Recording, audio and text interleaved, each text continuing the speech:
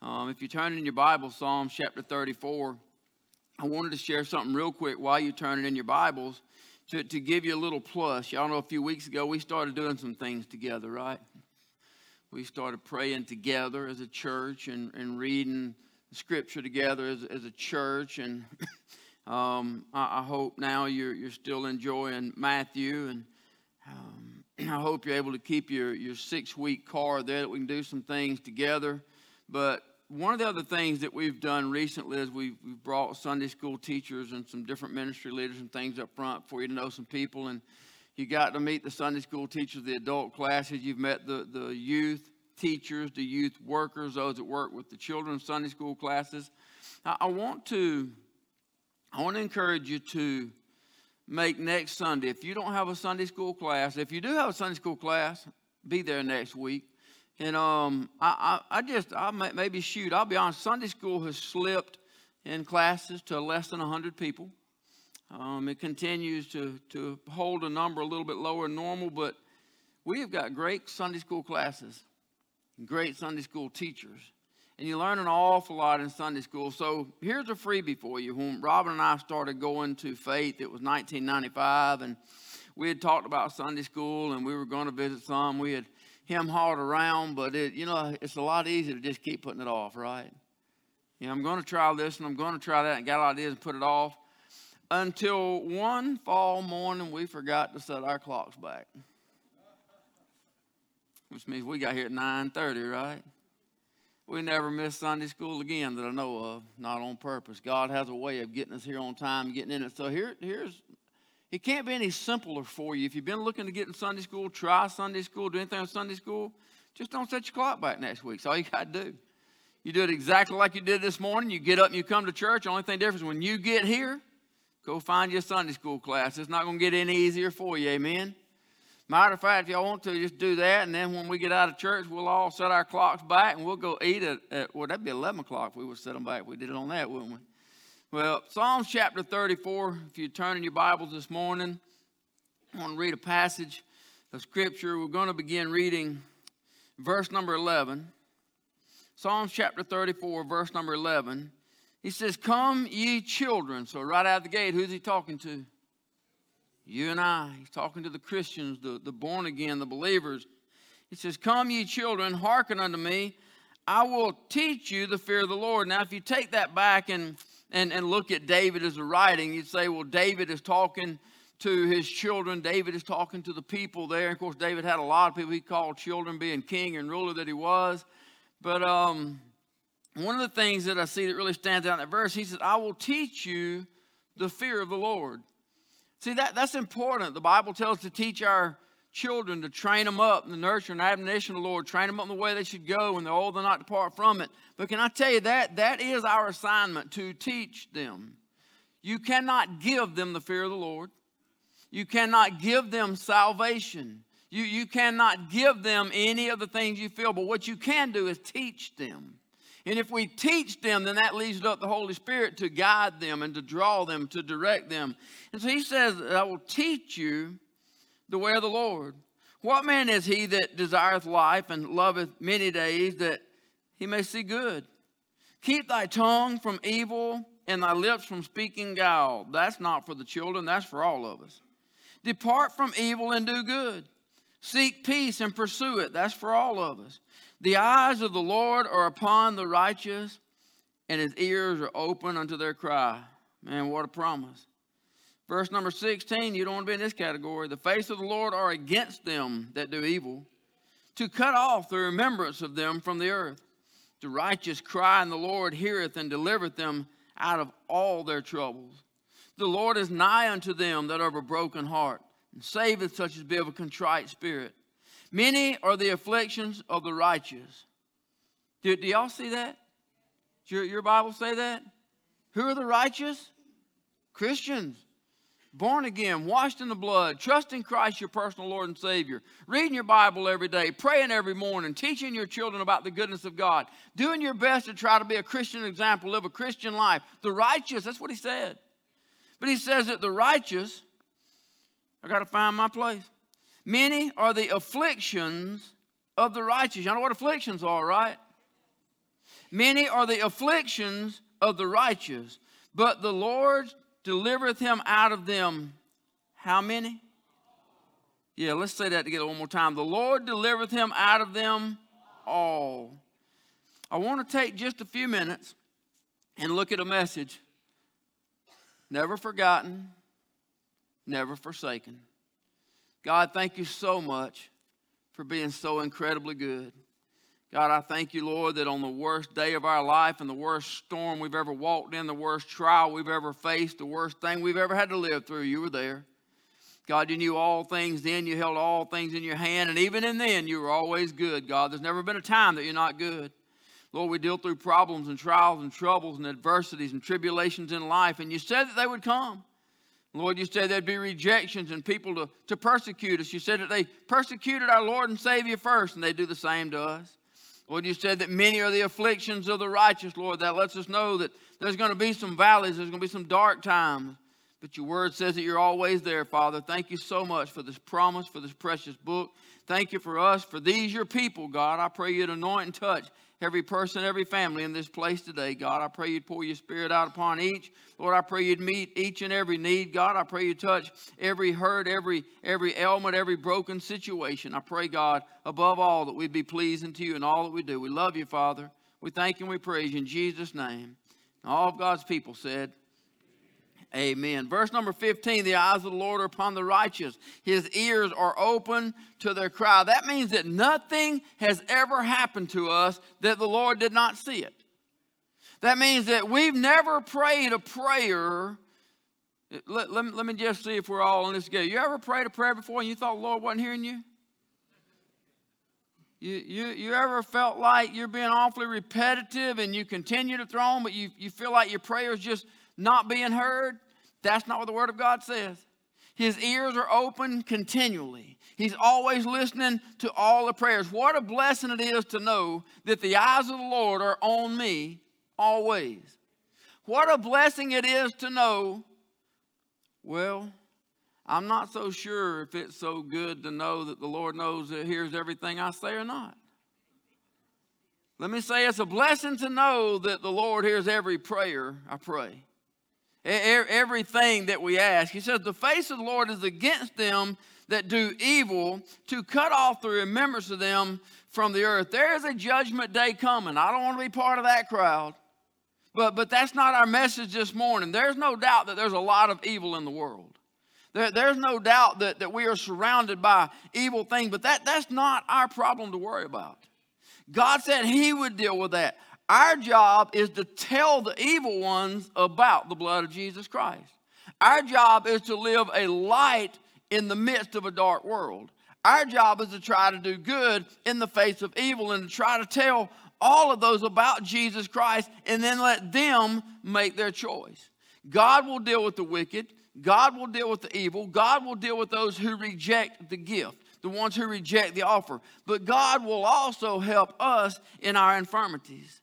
God will guide us through our storms. God will help us in our situations. God will walk with us, hold us by the hand in our valleys. He will never leave us there by ourselves. He will comfort us in all of our weakness. Anybody know what I'm talking about? Verse number 17 is a promise that's never broken. The righteous cry, the Lord heareth and delivereth them out of all their troubles. The Lord is nigh unto them that are of a broken heart, and saveth such as be of a contrite spirit. That word contrite right there comes from the word, it means to be crushed. It means to be completely destroyed. Anybody ever gone through anything in your life that felt like it crushed your spirit?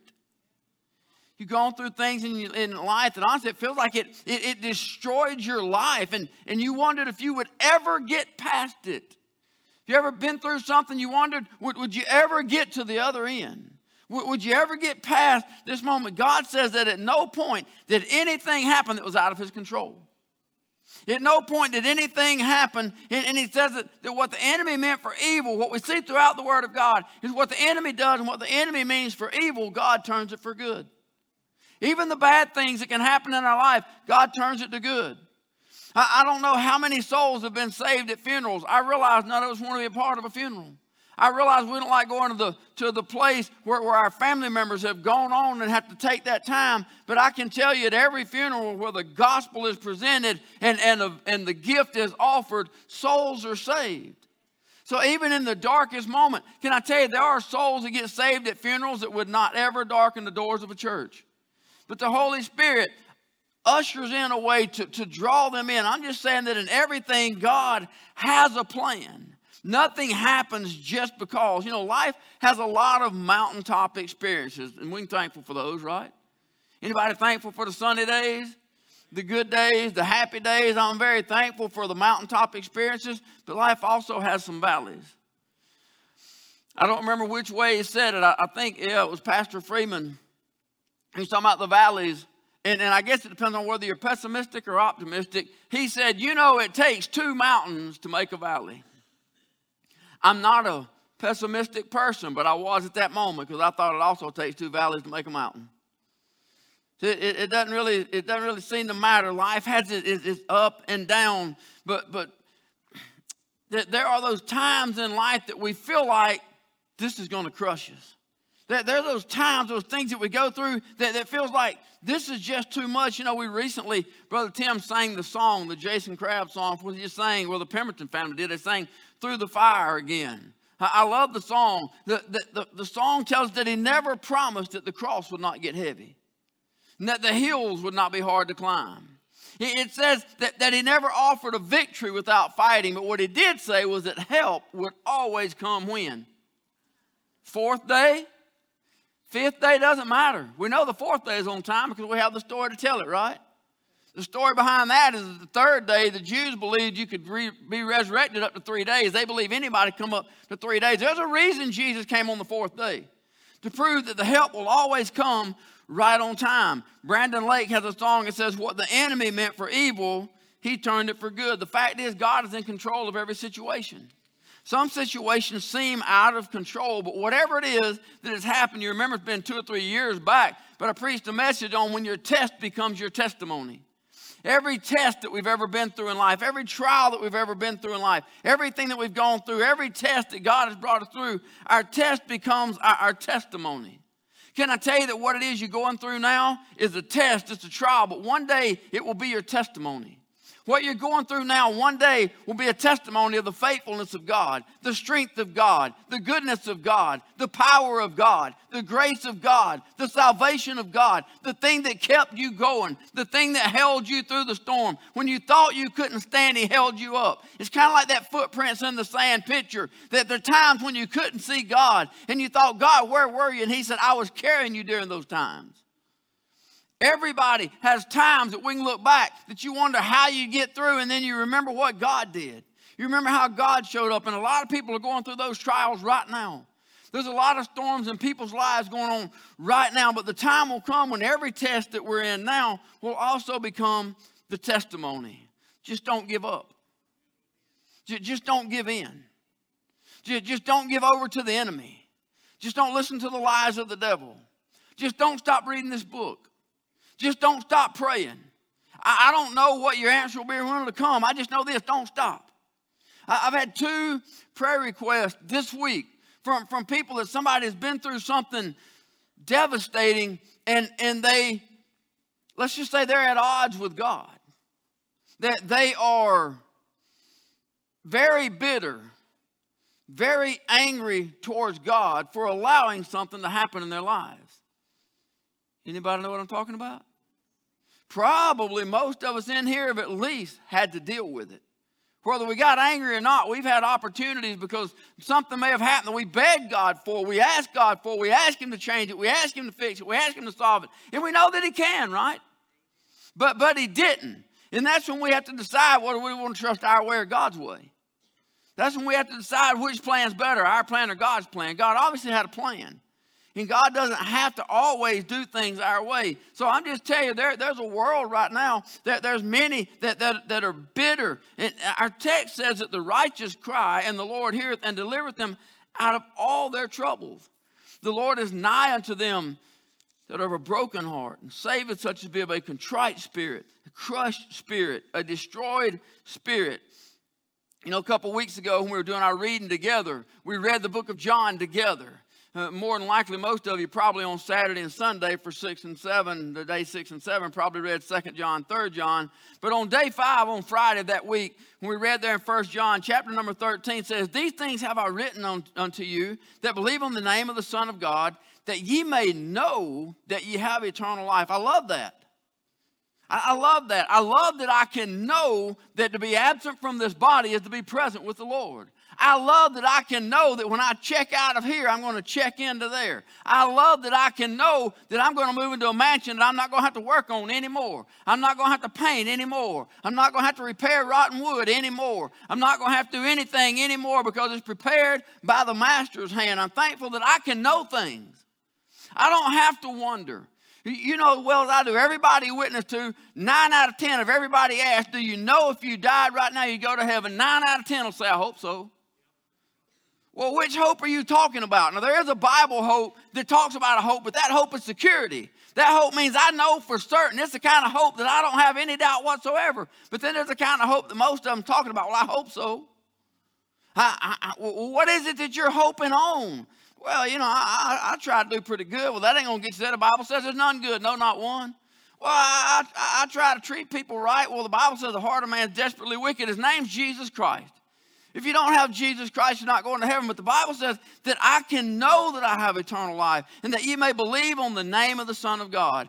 Verse number 14, 1 John chapter 5 said, this is the confidence that we have in him, that if we ask anything according to his will, he heareth us. Galatians chapter 6, verse number 9, the Apostle Paul said, let us not be weary in well-doing. In due season we shall reap if we faint not. If we don't quit. If we don't give up. If we don't give in. If we just keep on praying. If we just keep on seeking. If we just keep on serving. If we just keep on giving God glory in everything that we do. Isaiah said in chapter 41, verse 10, he said, fear thou not, for I am with thee. That's a promise from God. Whatever it is you're facing, whatever it is you're going through, whatever trial, whatever adversity, whatever life brings, he says, fear thou not, for I am with thee. Be not dismayed, for I am thy God. I will strengthen thee. Yea, I will help thee. Anybody need help? Anybody need God to help you? Hold you up. Listen, if you're living in this world, driving in this town, just dealing with life, we need God's help, amen? He said, I'll be there. I will help thee. I will uphold thee with the right hand of my righteousness. 2 Chronicles chapter 15, verse 7 says, be ye strong, therefore. Let not your hands be weak, for your work shall be rewarded. You know, sometimes life doesn't look like the dream. Anybody know what I'm talking about? Anybody kind of maybe growing up, you had an idea of, you know, the kind of car I'm going to drive and the kind of house I'm going to live in and the kind of job I'm going to have. Anybody know what I'm talking about? Anybody have any dreams? You growing up, you had some dreams about what life was going to be and how marriage was going to be and how family was going to be. And anybody know what I'm talking about if I say maybe life don't look kind of exactly like the dream did? You know what I'm talking about? Life doesn't always look like the dream. Genesis chapter number 37. I want to take just a minute and look at Joseph, because Joseph had a dream. In the dream, it says that he's going to rule over his brothers, that their sheaves bowed down before his sheaves, and so did his father's sheaves bow down. What that says is that his brothers and his father are going to bow their faces to the earth before him. Joseph is going to rule over his family. That's what the dream says. Now, the problem that he had is that his brothers already didn't like him because he was the father's favorite. He had his coat of many colors. So they already got a chip on the shoulder, already don't like him. And then the father sends him out to check on the brothers, and the brother says, here comes that dreamer. Here he comes. Well, we'll put a stop to the dreams. Y'all listening? We will put a stop to the dreams. Can I tell you, you can't stop God's dreams. He says, we'll put a stop to the dreams. They cast him in the pit. They held on. They saw a band of Midianites and says, hey, let's just take him and we'll sell him into slavery. We can't kill him. That's, you know, the reason they couldn't kill him is because God wouldn't let them. But in the mind, we can't kill him. He's the father's favorite. So they just go off and sell him. So here's what I'm thinking. I'm thinking if I'm Joseph, I've had a dream that my brothers and all of them, now Egypt's the last place I'm going to go. Egypt is the world. It's a picture of the world. Everything about Egypt is the world, the Pharaoh, the wicked. Last thing I'm doing is going to Egypt. Nowhere's near it, but my brothers, my family, everybody's going to bow down before me. I have a dream. Now, all of a sudden, here I am, cast into a pit, pulled up, and sold to a band of Midianites for a slave. I'm thinking, wait a minute. I remember the dream vividly. This wasn't in there. I remember all parts of the dream. It didn't say nothing about being no slave. It didn't say nothing about being sold to this group of people. So it says there that verse number 39, or chapter 39 and verse number 1, it says that Joseph was brought down to Egypt. Potiphar, an officer of Pharaoh, captain of the guard, an Egyptian, bought him of the hands of the Ishmaelites. So now he's sold into Egyptian slavery, which had brought him down thither. But in verse number 2, in the midst, I want you to see, put number 2, in the midst of what looks like a disaster, in the midst of what looks like everything's going wrong, everything is upside down. My own brothers have betrayed me. I've been cast off. I've been sold. Now I'm sold into this slavery. And it says what? The Lord was with Joseph. He was a prosperous man. He was in the house of his master, the Egyptian. There was never a time that God wasn't there. I'm sure when he was sold into the Potiphar's house, he's probably thinking, wait a minute, it's going the wrong direction. I'm not only getting free and back to my homeland, I'm going further away now. Now I'm under Pharaoh's officers, and here, how am I ever going to get out of this? Potiphar's wife tried to seduce him. Being the just man that he was, he ran away, and the Bible says that he had to get out of his coat to get away from her. She had a hold on his coat. Now, she's pretty ticked off because he wouldn't do what she wanted. So she went to Potiphar, her husband, and lied and said, hey, that man, that Hebrew you got in here, he tried to lie with me. And when I screamed, he ran off and he left his coat. Well, all that did got him in trouble. But had he not been in Potiphar's house, he doesn't get falsely accused. If he doesn't get falsely accused, he didn't land in the prison cell. It says in verse number 20 of chapter 20 of chapter 39, that Joseph's master took him, put him into the prison, a place where the king's prisoners were bound, and he was there in the prison. But look at verse number 21. Here we are again. Seems to be upside down, but the Lord was with Joseph. Do you see the trend here? This all seems to be going against the dream. This all seems to be going against the direction. This all seems to be going in the wrong way. But in every situation, the Lord was with Joseph. Can I tell you that God had a plan from the beginning? Just like he does in your life. Just like he does in mine. Just like he does in ours. Nothing catches God by surprise. Here's the deal. Raise your hand if you're perfect. Nobody. Wow. Raise your hand if you're a work in progress. We ain't got to where we're going. That means God's still got to put us through some stuff. We've talked about faith a lot of times. God doesn't give you faith any different than he gives you patience. He'll teach you patience, and he'll teach us faith. But we learn faith by going through trials and seeing God deliver us through those trials. And your faith can only be as big as the biggest trial you've ever been through. So if you want your faith to be bigger, you got to go through something worse. So we're just happy for our faith to stay right where it's at, right? God has a plan. God has a plan for Joseph's life. God has a plan for ours. If he hadn't sold him into slavery, he never would have ended up in Egypt. If he never ended up in Egypt, he never ends up in Potiphar's house. If he never ends up in Potiphar's house, he never ends up in prison. Had he not ended up in prison, he never would have met a couple people that he really needed to get to know. That was Pharaoh's chief butler and Pharaoh's chief chef. Chapter 40 of Genesis, verse number 8, they had a dream. They both come in, they're sad. And he asked them why they sad. What's their countenance? What are they sad about? They said, we dreamed a dream. There is no interpreter of it. Joseph said unto them, do not interpretations belong to God? Tell me them, I pray you. So they told Joseph their dream. Joseph interprets their dream. Now, it doesn't work out too good for the chef because it says he's going to get killed. So he was hanged by the Pharaoh, exactly according to the dream. But had he not met Pharaoh's servants there in the prison, then he would have never been called forth by the Pharaoh to interpret a dream. Because when you get over to chapter 41, now the Pharaoh has a dream. And he's troubled about the dream. And he calls in all of his magicians, all of his smart people. He calls them in chapter 41, verse 8. It came to pass in the morning that his spirit was troubled, talking about Pharaoh. It says he sent and called for all the magicians of Egypt, all the wise men thereof. And Pharaoh told them his dream, but there was none that could interpret them unto Pharaoh. He spake the chief butler unto Pharaoh, saying, I do remember my faults this day. Pharaoh was wroth with his servants and put me in the ward in the captain of the guard's house, both me and the chief baker. We dreamed a dream in one night, I and he. We dreamed each man according to the interpretation of his dream.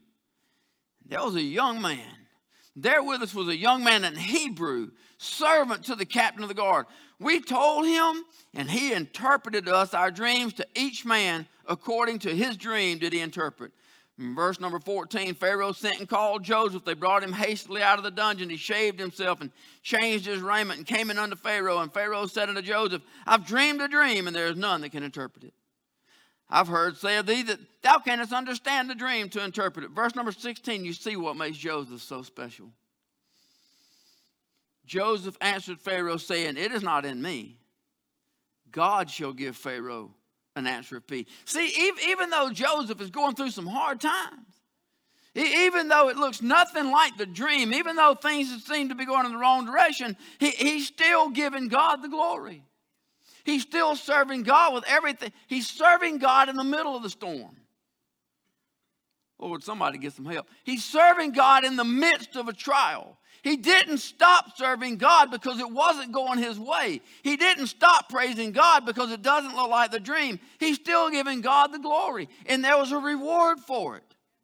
There was a reward for it on the other side, chapter 41, verse 37, after he interpreted the dream. It says, this thing was good in the eyes of Pharaoh and in the eyes of all his servants. Now look, God has brought him to a place from a ditch to slavery up to a spot where he's standing before Pharaoh the king. And Pharaoh, king of Egypt, said, can we find such a one as this is, a man in whom the Spirit of God is?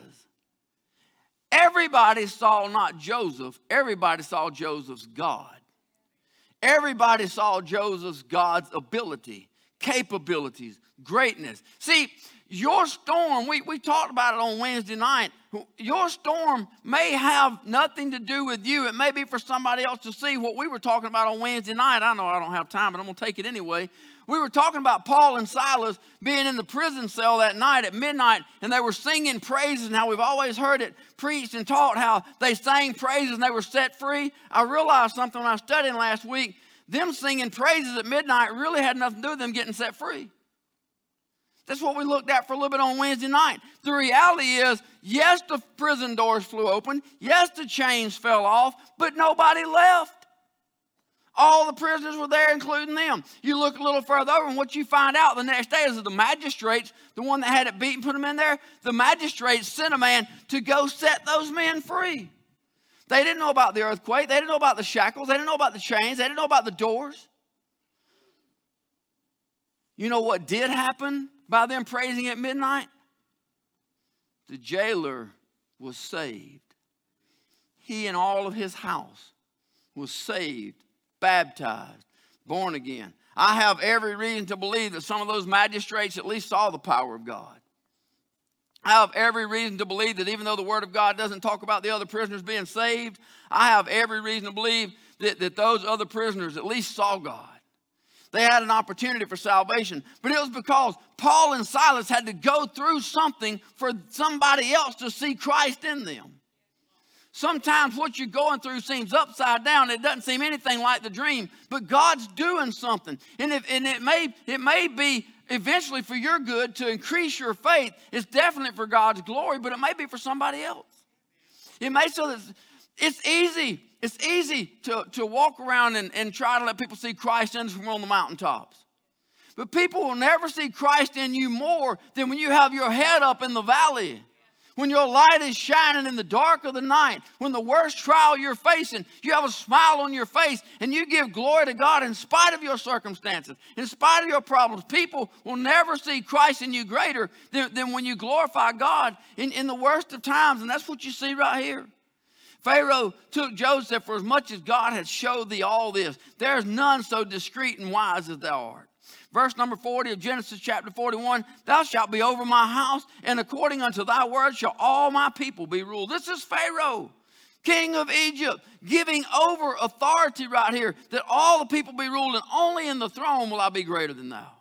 Pharaoh said unto Joseph, see, I have set thee over all the land of Egypt. Pharaoh took off his ring from his hand, put it on Joseph's hand, and arrayed him in vestures of fine linen, put a gold chain about his neck, made him to ride in the second chariot which he had, and they cried before him, bow the knee, and he made him ruler over all the land of Egypt. You ready? Here it comes. Genesis chapter 42, verse number 6. Joseph was the governor over the land.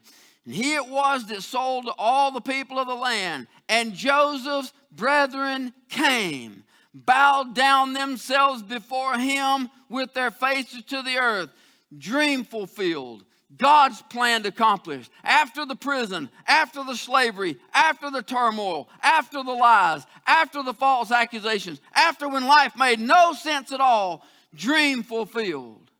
And even the Pharaoh of Egypt had to see God in all of it. Here's the truth. God is the only remedy for our troubles. God is the only calm for our storms. God is the only morning to the midnight hours. Amen. God is the only one that can show up and make a way out of no way. God is the peace to your anxiety. We were talking about it this morning. I know the Bible says be anxious for nothing, but, well, when you've had some tests run and the tests are a little spooky and they're looking for something a little spooky and you're having to wait to get test results back, I know what the text says. But y'all pray for them if y'all better than me. There's anxiety. Anybody know what I'm talking about? Waiting on test results can be hard. Waiting on test results of family members can be hard. God is the only peace in the midst of anxiety. He is the only solution to every problem that we have. He's the only answer to every question. He's all we need. The problem is just hold on to God. God is the safe place in our fears. God is our strength, our security. Psalms chapter 34 and verse number 4, it says, I sought the Lord and he heard me. And he delivered me from, put Psalms 34 up there. Psalms 34:4. I don't know if I gave you that one or not, but we'll put it up there anyway. I'm going to wait on it because I want you to see. I think I'm going to wait on it. Oh, y'all see a consistent word in there? How many of your fears? How many of your problems? How many troubles? How many trials? How many disappointments? He says there is absolutely nothing that will happen in your life that I won't be there. There is nothing that you will walk through that I won't hold your hand. I'll either be with you or I'll carry you. There's not a trouble too great for him to handle. There's not a problem so big. But he says, I will be there in all. Our text said that he delivered them out of all their troubles there in verse number 17. God's not a halfway God. God does everything. And even though you can't see the light at the end of the tunnel, it doesn't mean there isn't one. Somebody say amen. Maybe y'all don't know what I'm talking about. Do I need to explain that? You ever been so deep in the storm, there's no way I'm getting out of this one? You ever been so deep in a financial storm, there's no way I'm getting out of this one? You ever been so deep in a family problem, there's no way I'm getting out of this one? Y'all starting to get what I'm talking about? You can't even see the light at the end of the tunnel. God, are you even hearing what I'm praying? Just because you can't see the light at the end of the tunnel doesn't mean it isn't there. There's a day for a Pharaoh to call us out of prison and bring and do just like he did with Joseph and complete the dream. It means that we just have to hold on a little longer. We just have to trust him a little longer. We just have to have faith a little longer. We just have to keep praying earnestly a little longer. You know, the text tells us that weeping may endure for a night, but joy cometh in the morning. Sometimes the night seems long. Sometimes the night seems darker than other nights. But what we can know is that God is always there. The Word of God is full of stories about children of God who have been through, hell on earth. They have been through devastating situations. You know, David's life, devastating situations. Abraham went through problems. There's not a child of God, the greatest of the men in the text, that all went went through problems. The Apostle Paul, my goodness, he tells about his own story about the shipwrecks and the beating and all that happened to him. One of the greatest men of God that ever lived. The man that gives us 13 books of the New Testament and letters to the churches. The man that God used greatly. His life was full of adversity. His life was full of turmoil, but look at how God used everything. The Bible's full of stories about people who went through storms, but God was in their storms. And He'll be in yours. The Bible's full of stories about how God was faithful in their trial, and He'll be faithful in yours. The Bible's full of stories about how He walked through the fire, the fourth man in the fire. The Bible's full of stories about lions' dens. The Bible's full of stories, men after men, child after child, woman after woman, children of God, where God is always there in the midst of the problems. You just can't stop. God brought them through their problems. And God will bring us through ours. God will bring us through the trials of life. Brandon Lake, I mentioned that song, and the words of it, it says, fear is not my future, you are. Sickness is not my story, you are.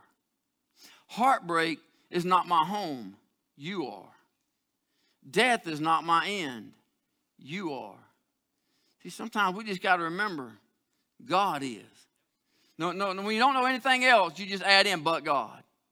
No matter what you're going through in life, God, this is going on, this is going on, God, I've got this.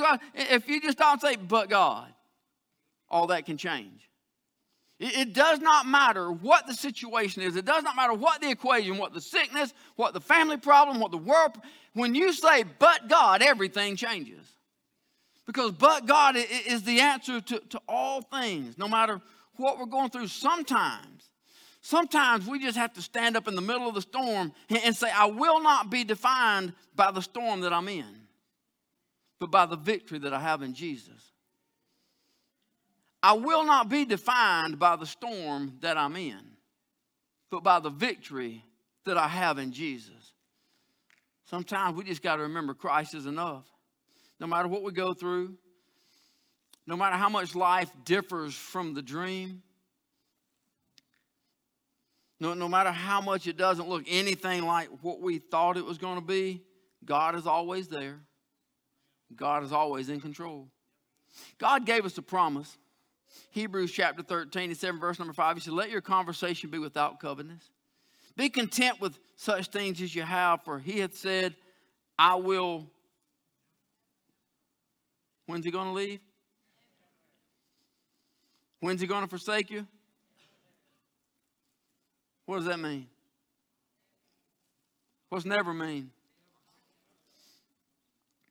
It comes from a word. It means not at all. Not by any means. Not for any reason. No, not ever. Not in any case. Not in any wise.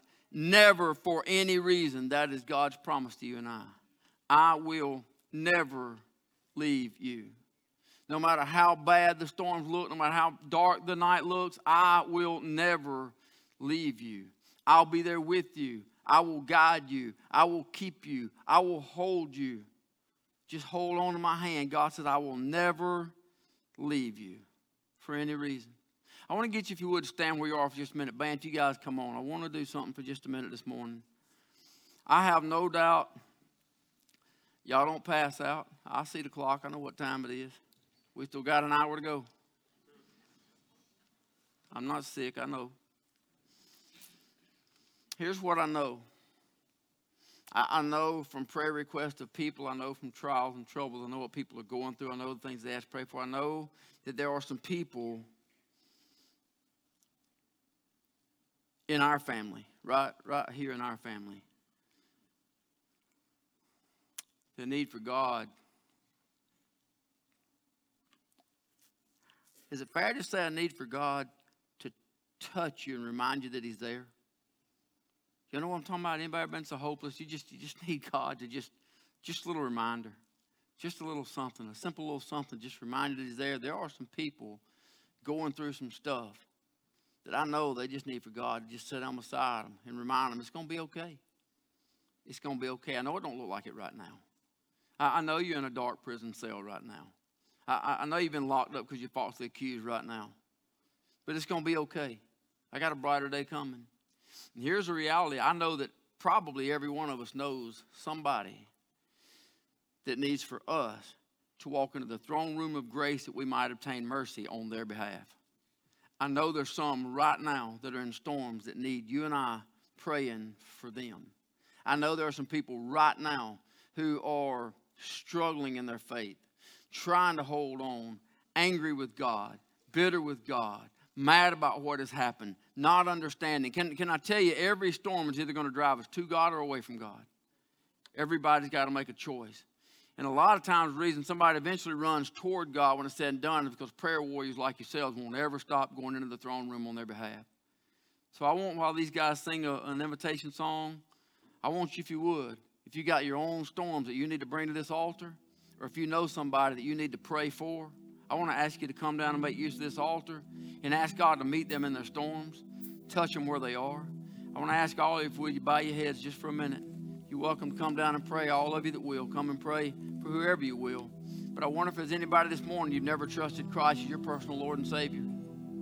Listen, the worst thing that's ever going to happen is you leave this life without Jesus Christ. We just talked about it. You're not going to be good enough to get into heaven. We have no good in us. The Bible says the heart of man is desperately wicked and thoughts of evil continually. But you can go to heaven. You can know that you can know that you can know that you're a child of the King and that you're going to heaven. His name is Jesus Christ. He says, come unto me, all ye that are heavy laden, and I will give you rest. That one, I know that's talking to the Christian. You got burdens, you got problems, so you can come. But I believe that's talking to everybody.